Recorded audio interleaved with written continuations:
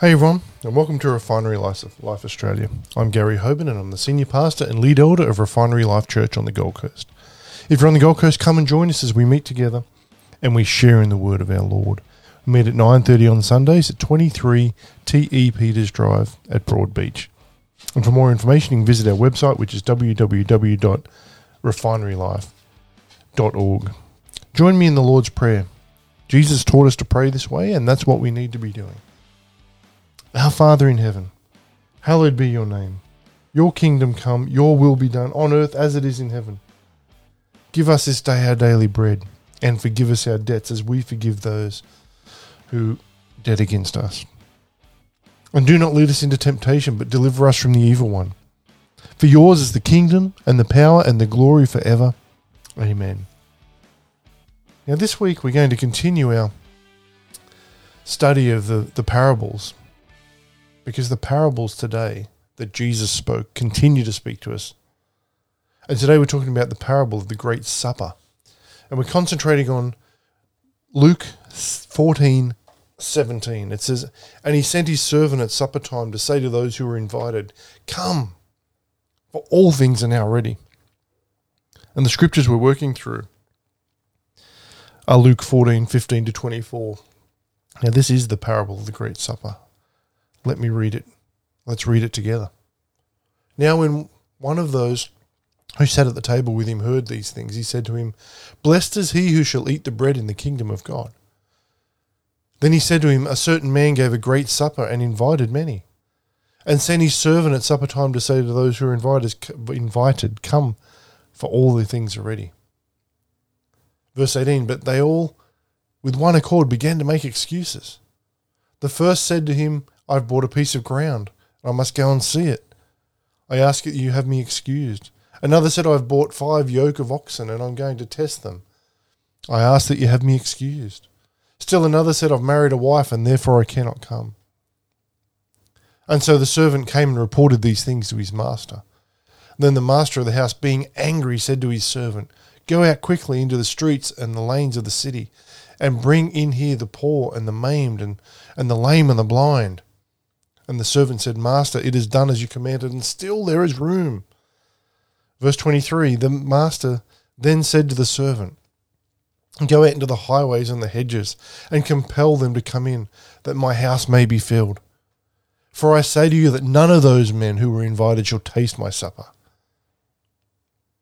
That is a powerful piece of scripture when you actually look at it and start to study it.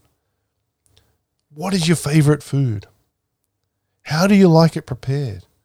What kind of surroundings do you prefer as you eat your favorite food, and who do you want with you in order to enjoy it the most?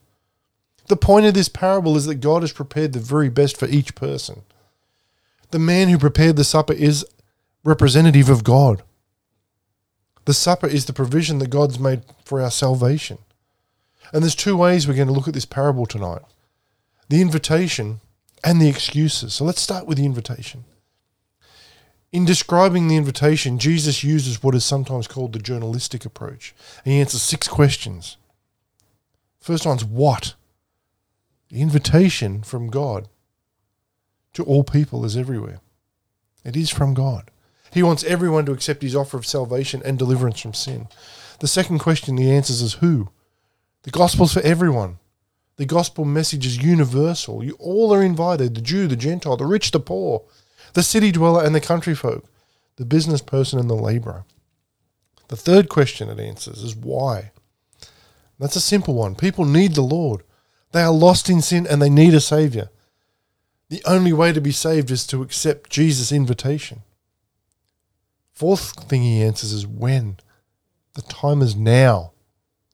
The words ready, quickly, and compel each indicate now.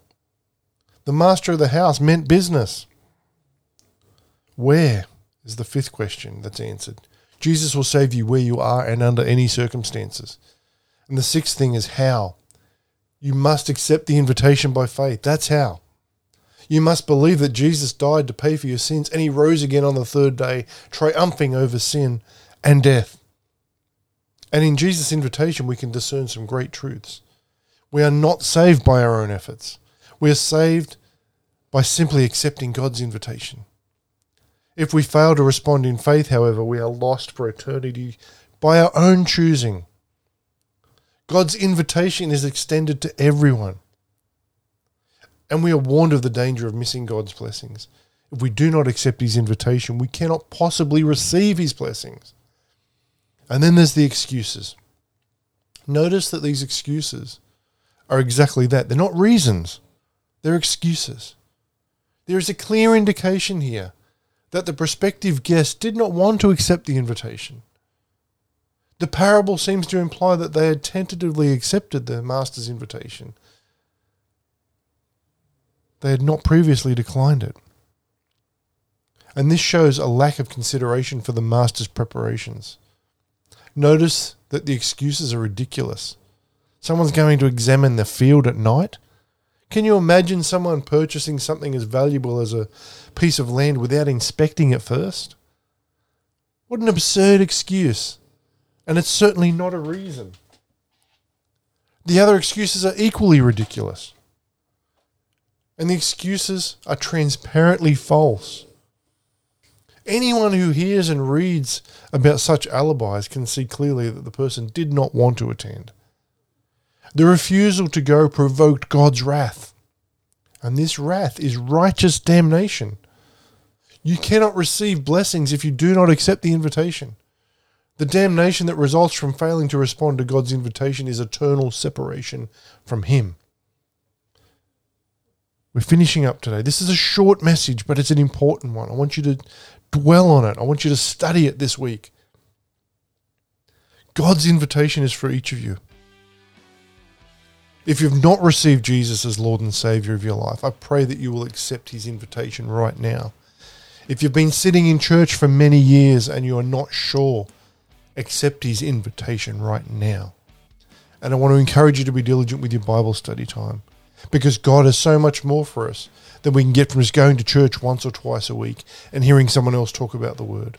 When you spend time with God, your life will change in amazing ways because God is a redeemer. There's nothing that's too hard for him, and he can make you whole, spirit, soul, and body, if you allow him to.